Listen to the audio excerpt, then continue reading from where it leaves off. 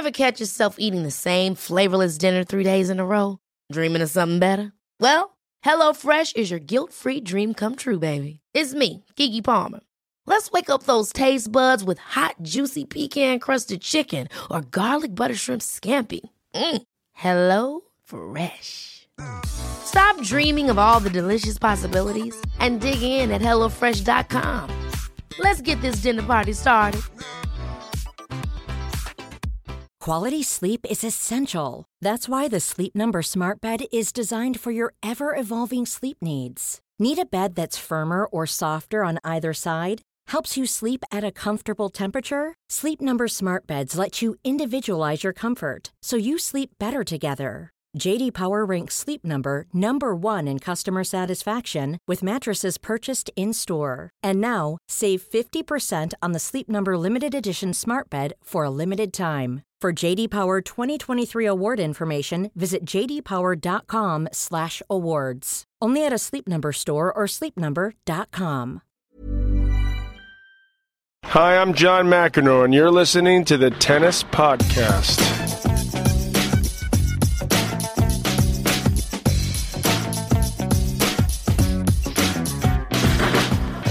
Well, hello and welcome to the Tennis Podcast. It's been a while, hasn't it? I think about a month in total, and I know what you're thinking. We said we would keep this going a bit more regularly than we have. Well, it's my fault, but here we are now, so let's say no more about it and just crack on, shall we? There's lots to talk about because we haven't been here for a while. Catherine Whitaker's here. Hello, Catherine.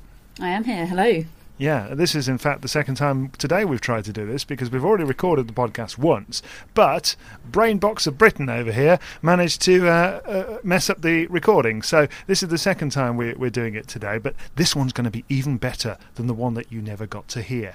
There's lots to talk about, as we discussed, and I suppose we should start with Andy Murray, who, when we were last speaking, when I was at the Davis Cup in Umag, was not even... David, when we were last speaking, it was an hour and a half ago. Let's be clear about this. Okay, all right. When we were last speaking in a podcast that people could hear before I wiped it off the computer without actually publishing it, he was absolutely fine by the looks of things because he was doing very well in Umag, helping Great Britain back into the World Group. However, now he's had a back surgery since then. What do we think about that? Was it the right decision? He's not going to play for the rest of the year. We don't even know if he'll be fit for Australia yet. Yeah, all sorts of question marks hanging over Andy Murray. I mean, yes, there's speculation about Australia, but you've got to think that the decision he's made to have the surgery and the timing of that decision is in order that he can come into the 2014 season fresh and healthy and prepared for an assault on the number one spot and to win more slams. I think it certainly sounds rather drastic, back surgery, but I completely trust Andy Murray's judgment and his decision, so I think it can only be the right decision. I think it could possibly have been really the only decision for him. He might have been in a position where he just thought, I physically can't carry on like this. And I do think that Rafael Nadal has set the tone and shown sporting professionals the way in terms of managing injuries and managing their bodies. And I think he will have taken note of that and made his decision according to the benchmark, I suppose, that Rafa's laid down. Yeah, no, I think there's some truth in that. And I tell you what, listeners, if you think that answer was good, you should have heard the one she gave 2 hours ago. It's even better. But actually, no, this one had its own character, and we enjoyed it. So I won't speak about the podcast that I wiped off the hard drive about 2 hours ago anymore. But the situation is that we don't really know how Andy Murray will be. He doesn't know how he'll be until he starts playing the game again, because he hasn't been able to train properly yet or anything like that, hasn't been able to hit tennis balls yet. And someone that knows what surgery is like, Tim Henman, told me a few weeks ago that the first stage is to get over the physical problem. Then you have to get over the psychological problem in terms of believing that you're okay when you go up to serve again. In his case, it was a shoulder injury. In Andy Murray's case, it's a back injury, and the back impacts on just about every shot that there is in tennis. So there's a double recovery that has to be made in certain respects. But as you said, Nadal has shown the way forward. Yeah, particularly for a player like Andy Murray, I suppose, who's the mental aspect of the game seems. I mean, he's obviously far better than he was, and generally speaking, doesn't seem to affect him nearly as much as it used to. But certainly the mental aspect does weigh heavy on his shoulders at times, I think. And, there's countless pieces of evidence of even the great players being hugely mentally affected by having had injuries. Stefan Edberg's back injury springs to mind. I know he had to completely remodel his serve, but I'm sure a large aspect of that was mental as well. So I can only assume that he's made the best decision for him. I don't know whether his hand was forced and he physically couldn't continue without having the surgery, or whether it was more of a measured, he knew at some stage he was going to have the surgery and he calculated that this timing-wise would be the best opening. I don't know. I only hope that it is a lasting solution to his physical problems. It brings me on to one of the questions that we've asked our listeners on Twitter at Tennis Podcast the last week, and that is, will Andy Murray ever be the world number one? I think he will, on balance. I think, I've mentioned several times in the past on the podcast how much of a factor luck and timing plays in being world number one.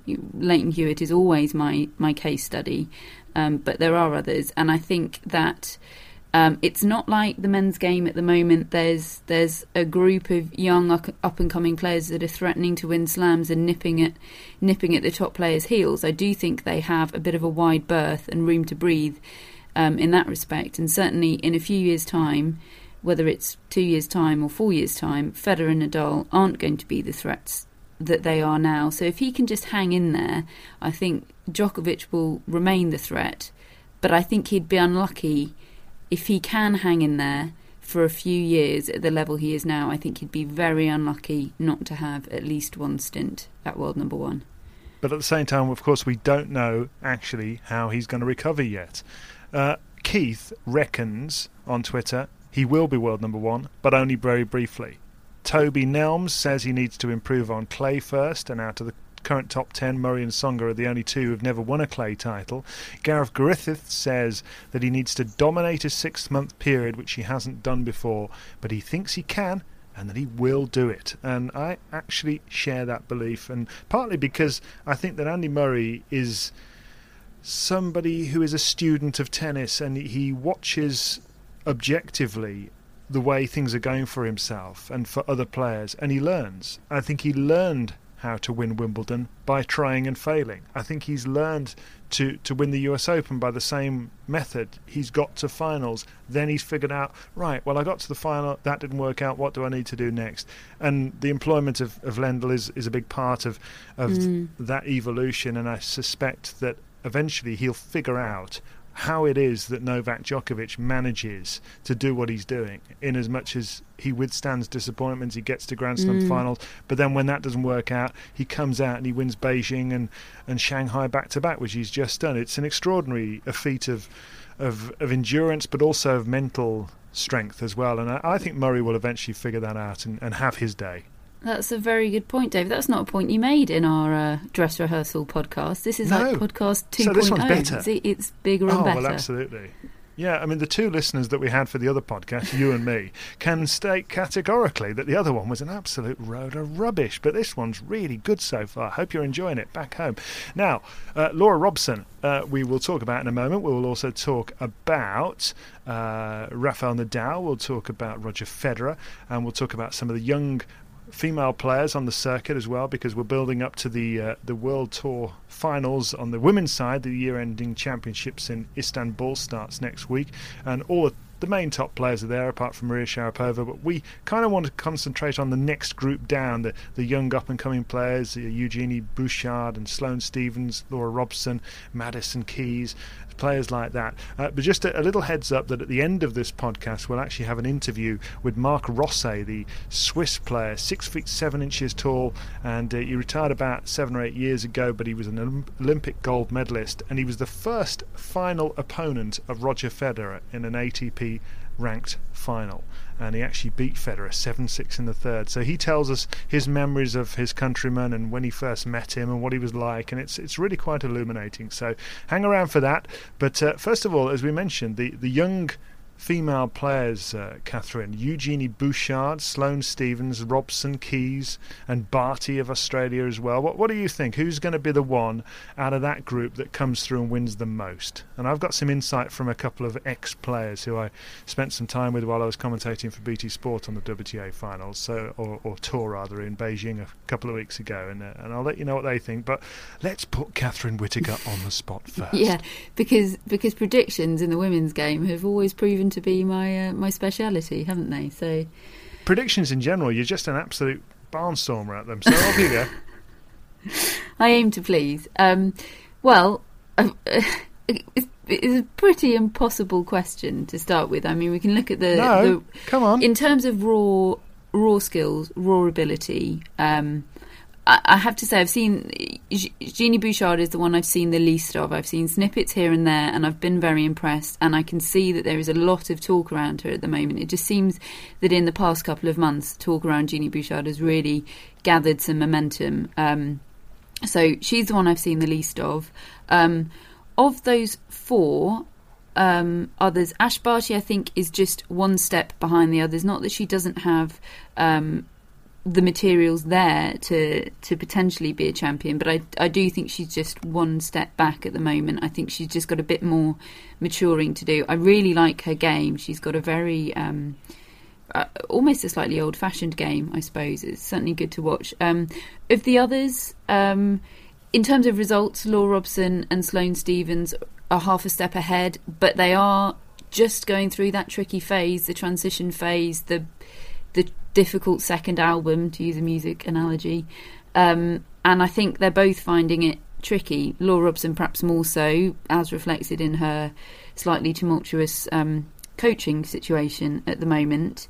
Madison Keys, which we'll come on to, exactly. Madison Keys looks to have absolutely everything, and it seems only a matter of time before she makes a breakthrough. Sloane Stephens, I think she has reached a very impressive level, and I think she will be a top 10 player. She's the most advanced, isn't she? She is the most advanced, but looking at how much further they have to go, I see Sloane Stephens as a very solid top 10 player, top 5 player. Whether she has the potential to reach the heights of a Laura Robson or a Madison Keys, possibly not. Oh, but that's a very controversial one, Catherine Whittaker. We're talking about potential, aren't we? That's all. Which let's look at He Who Shall Not Be Named. No, let's not look at him. Potential is in the shake-up can be utterly meaningless. But I'm only talking about potential. She's obviously an incredibly impressive tennis player. I'm talking about the extra 0.5%. The very very margins of the game, I suppose. You think she lacks that? I don't think she lacks anything. I'm saying that we might be seeing there might be less to come from Sloane Stephens than there is from the others. The others are a bit more of an unknown quantity in terms of what they can achieve. Right, so we've seen what Sloane Stephens has got. Well, let me give you a bit of insight from people I spent some time with at BT Sport. And Anne Keothavong and Sam Smith and Nigel Sears know the women's game inside out. Nigel Sears and Sam Smith were very keen to point out that Eugenie Bouchard, a player I have to say I've only seen a handful of times myself, but have been impressed with. But they made the point that mentally she is solid as a rock, and she withstands disappointment. She will not go away, and it will really promise to be a very successful career off the back of that as much as anything else. I think the most fascinating one for me was Anne Keothavong, who was 100% convinced that Madison Keys is going to be the best of the bunch. She feels that she's got the lot, in her opinion, which is pretty much what you said. And I think she spent some time with her practicing when Keys was a very young girl, and was hugely impressed by her attitude and application as well. So it's going to be interesting, isn't it, to see which of that group comes through. I mean, obviously I'm a little biased being British and enjoying watching Laura Robson's game, but I think the jury is out simply because even though she can beat all the top players, I don't think she does necessarily have that cast iron certainty that she has to be the best player in the world and she will stop at nothing to do so. I think that she's discovering herself, and on that journey, we have the question Americans of the coaching. are a lot better at that certainty and belief than we Brits are, aren't they? Well, speak for yourself. I still believe in myself and my ability to get to the top of the world rankings.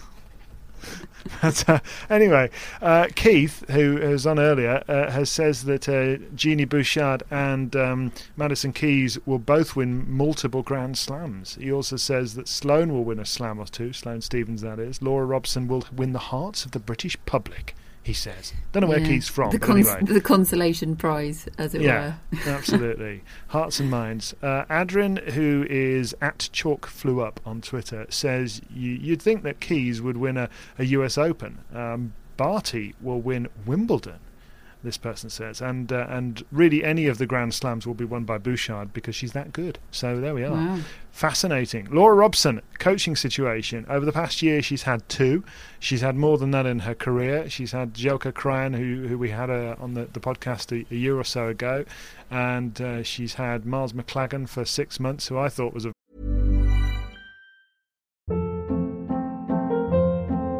Hold up. What was that? Boring. No flavor. That was as bad as those leftovers you ate all week. Keke Palmer here, and it's time to say hello to something fresh and guilt-free. Hello Fresh. Jazz up dinner with pecan-crusted chicken or garlic butter shrimp scampi. Now that's music to my mouth. Hello Fresh. Let's get this dinner party started. Discover all the delicious possibilities at HelloFresh.com. A lot can happen in 3 years, like a chatbot may be your new best friend. But what won't change? Needing health insurance. United Healthcare Tri-Term Medical Plans, underwritten by Golden Rule Insurance Company, offer flexible, budget-friendly coverage that lasts nearly 3 years in some states. Learn more at uh1.com. This edition of the Tennis Podcast is sponsored by Tennis Channel, and Tennis Channel Plus is the place to watch the French Open. They've got every court live, and you can watch on your phone or on your smart TV in HD. Sounds great. There's genuinely nothing I like more than watching multiple courts with matches everywhere. And can I just sit and watch Court Saison Longland all day? You sure can, David. Wherever the stories are, the rivalries emerge and the generations clash, you can watch it all with daily live coverage beginning on Monday, May the 20th. Be there when it happens by subscribing to Tennis Channel Plus to stream daily coverage of Roland Garros. Use promo code TennisPod20 for 20% off your annual subscription. Very good appointment personally, but hasn't lasted long, and he's no longer coaching her. So broke up with next? him over the phone. Really? Oh dear. Yeah. Well, I suppose you've got to do it somehow. It's a brutal old world out there. Better than text. It marginally better than text. Yes, that's about the nicest thing that can be said. Yeah. I think. One day somebody will dump their coach on Twitter and actually just do it publicly and just that's just the way that. the world's going. Yeah. Yeah. But so who's the next coach for Laura Robson? Thomas Hogstead, former coach of Maria Sharapova, is being mentioned a lot. Nigel Sears, as I talked about earlier, great record with Anna Ivanovic and Daniela Hantuchova, and I can speak personally that he's an impressive guy, and so he would certainly have something to offer. And what about Martina Navratilova, one of the greatest left-hand players of all time, who, and this is name-dropping central from me right here, told me on 5 Live during commentary at the US Open that she would love to do what Ivan Lendl is doing and coach a top player or somebody with the potential to be so. Well, people are certainly jostling for position, aren't they? And she is, understandably so. Frankly, though, I didn't know that what Martina Navratilova had said to you until we recorded the podcast first time around, obviously. Frankly, if Martina Navratilova really did throw her hat in the ring, look no further. I mean, why would you look beyond her? I think she'd be a sensational choice. Yeah, but Lewis Hamilton's a great driver, but I'm not sure he'd make that good a driving instructor. Well, do you not think that... I'm not going purely on her Grand Slam record. I'm going on my knowledge of her and my experience of her, and I think... Which is quite considerable, isn't it? Because you've spent some time with her at the Australian Open, arranging various activities of her. What is she like? No doubt she's a formidable woman in the way that Ivan Lendl is a formidable man.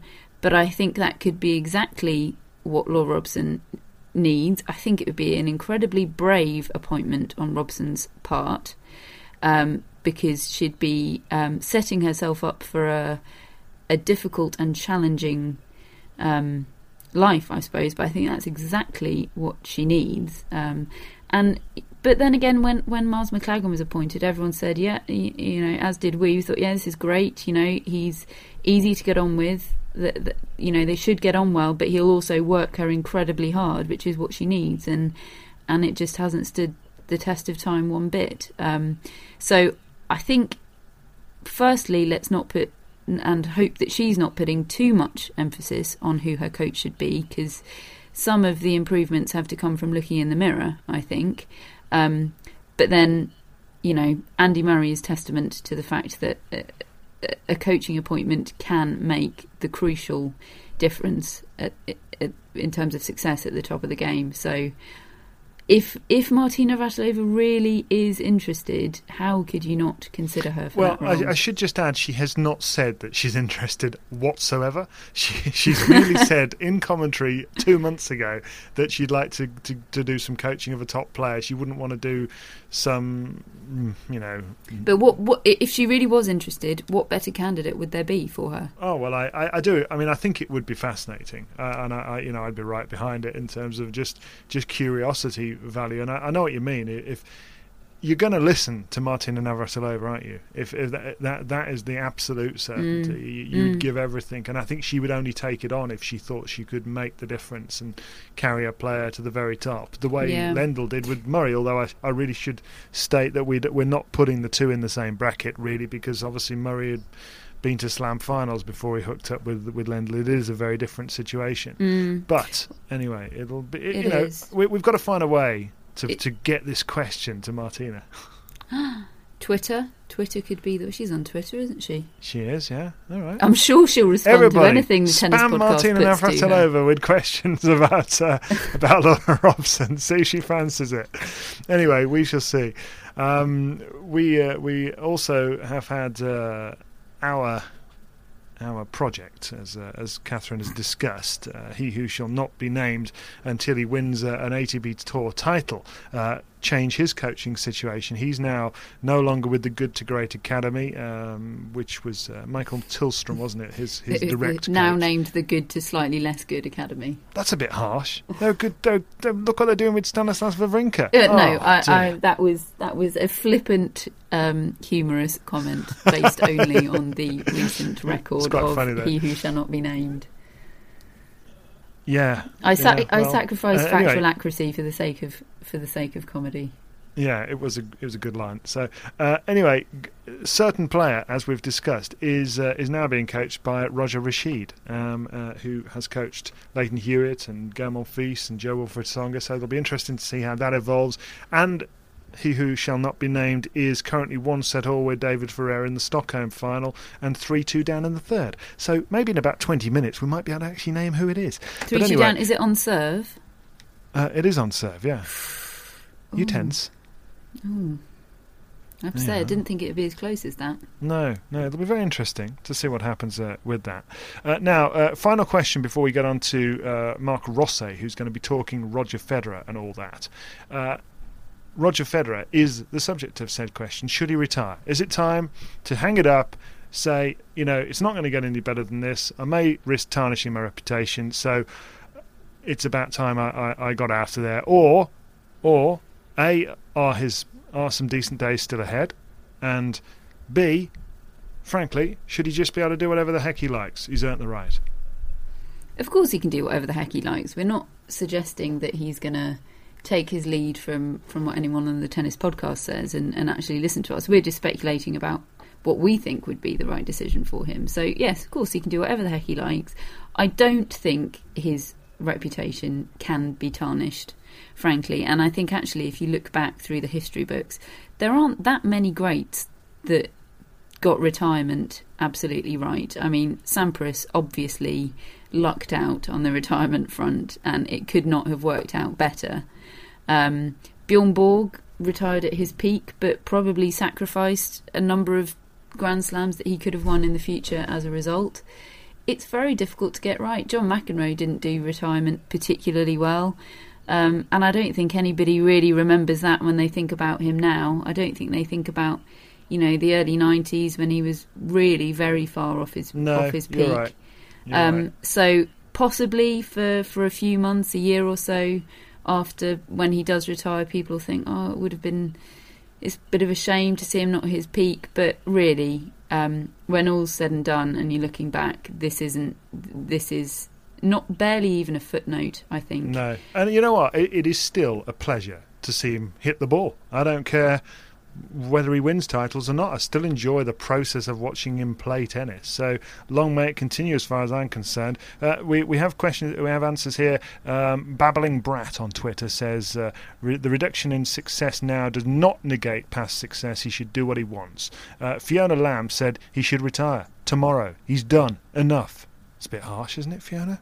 Goodness me. Anyway, well, we don't agree with you. And Daniel Henry says he's got one more major left in him. If Murray misses the Oz and Fed gets the kind draw away from Rafa and Novak, you just never know. So, we watch with interest, Catherine. We watch with interest. Let's hear a few anecdotes, shall we, from somebody who knows him from his very early days. Marc Rosset, an Olympic champion in 1992, played Roger Federer in Federer's first ATP final in Marseille in 2000, and remembers him from when he was very, very young. I remember, first time I practiced with him, he was in Geneva, and he was the new talented guy, in Switzerland, and but he was so lazy. And usually when you practice with a guy who's on the tour, you're young guys, you're a little bit stressed, you want to play good, you're very nervous. And the guy came on the court like he didn't care at all. I was like, wow. And he was pretty relaxed guy. And but he's a nice guy, When he came into on the tour, I just wanted to make sure that he feel comfortable, to show him, how is the life on the tour, give him tips, I was like, I felt like a little bit like his big brother, to make him feel nice, and but he's a really nice person. I think if anybody who saw him today was told that Roger Federer used to be lazy, they'd be surprised. But obviously you and I remember him a little bit differently from when he was younger. He's changed a lot, hasn't he? Yeah, he did change a lot. He changed a lot. The first change was a pity story. Was when his former coach Peter Carter passed away, and I think that since then I think he was kind of it's like if he was on a mission, to succeed, to achieve, to do some great things into the game, and then also he changed a lot also when he started to work physically with Pierre Paganini, because, for example, his backhand was very weak, and by working a lot physically on the footwork and this, it became a good weapon. But technically, the backhand was good, but it just the matter of the position of your feet, and he became a real athlete. And but still, I'm still amazed, because he's the kind of guy you can see him right after a match and give him some bad words. And he still take it, very. He's a nice person. The thing is, when he was young, it took him a while to mature as a man, didn't it? Because he was only 16 when he made his debut, and I suppose it's not that easy to take it all in your stride when you're that young. And I remember him having quite a temper on court. I remember you playing him in London in February about 12 years ago, and I remember you beating him, and he smashed his racket, and he was really upset after that loss. He was almost in tears. Yeah, he was a very temper guy, and like I say, right after the Peter Carter passed away, I think he changed, and also he worked with like a guy for his brain, to behave better on the court, to be more focused, and he get quite mature pretty quick after that. Even despite all of that, could you have imagined back then that this guy could win 17 Grand Slam titles and be number one in the world for 300 weeks? 6 years? No, because like the first time I played him, it was final in in a tour event in Marseille, and I won 7-6 in the third. And I remember it was his first final ever, and he was crying, and he was crying at the ceremony, and I was like, "Come on, don't cry." He said, "Yeah, but maybe it's my first final, and maybe I won't play another final again in my life, and I lost it."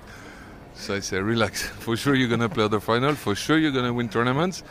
But I could never imagine that he would have won, 17 Grand Slam tournaments for sure. Grand Slam maybe, 17 for sure not. What was your key to beating him twice in a row? What was your key? What did he not like about playing you? He was killing me from the best line. So then I start to serve and volley on his backhand to put pressure, and I was quite lucky, But after that, the first 2 times I was lucky to beat him, and then the next 2 times he kills me on the court. How many more years do you think we may be able to see him out here? But I think, now the tour has been changed a lot, because if you see the average year of the players is 27 on the tour, is much older than on my time. And you see many guys, over 30 who still are very good in shape and playing good tennis. And I think that, indoors is he can play another 10 years. Because, the indoors courts, suit his game perfectly well, because he's not the most powerful guy. I mean, Berdych, Tsonga, Del Potro, all those guys, they can really hurt him physically and with the power. But in indoors, he can manage to take the ball so early because he has no bad bounce, there is no wind, so he can take the ball as quick as nobody else can do. And then he can compensate this lack of power with this speed. So I think in indoors, that's why he's winning everywhere. Here in London, all the indoors tournament for him, it's almost not too easy, but he still have this march against the other players. Then it became more difficult for him on outdoor, because 31, best of 5 sets. These guys are tough, aren't they? Djokovic and Murray and Nadal. Yeah, it's gonna be. He's getting tough, but the question for him is just.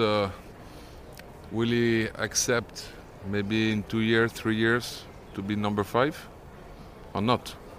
Because one day he will be number 5, one day he will be number 6, number 7. So will he accept that or not? If he accepts to be maybe one day number 5, he can play another 5 years.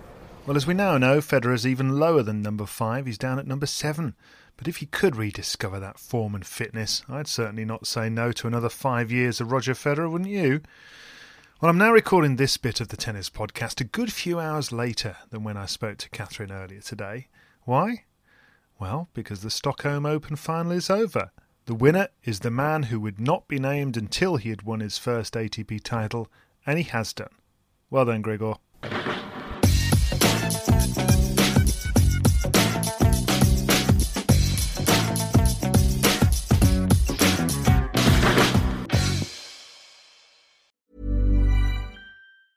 Ever catch yourself eating the same flavorless dinner 3 days in a row?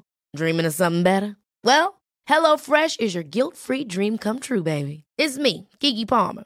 Let's wake up those taste buds with hot, juicy pecan-crusted chicken or garlic butter shrimp scampi. Hello Fresh. Stop dreaming of all the delicious possibilities and dig in at HelloFresh.com. Let's get this dinner party started.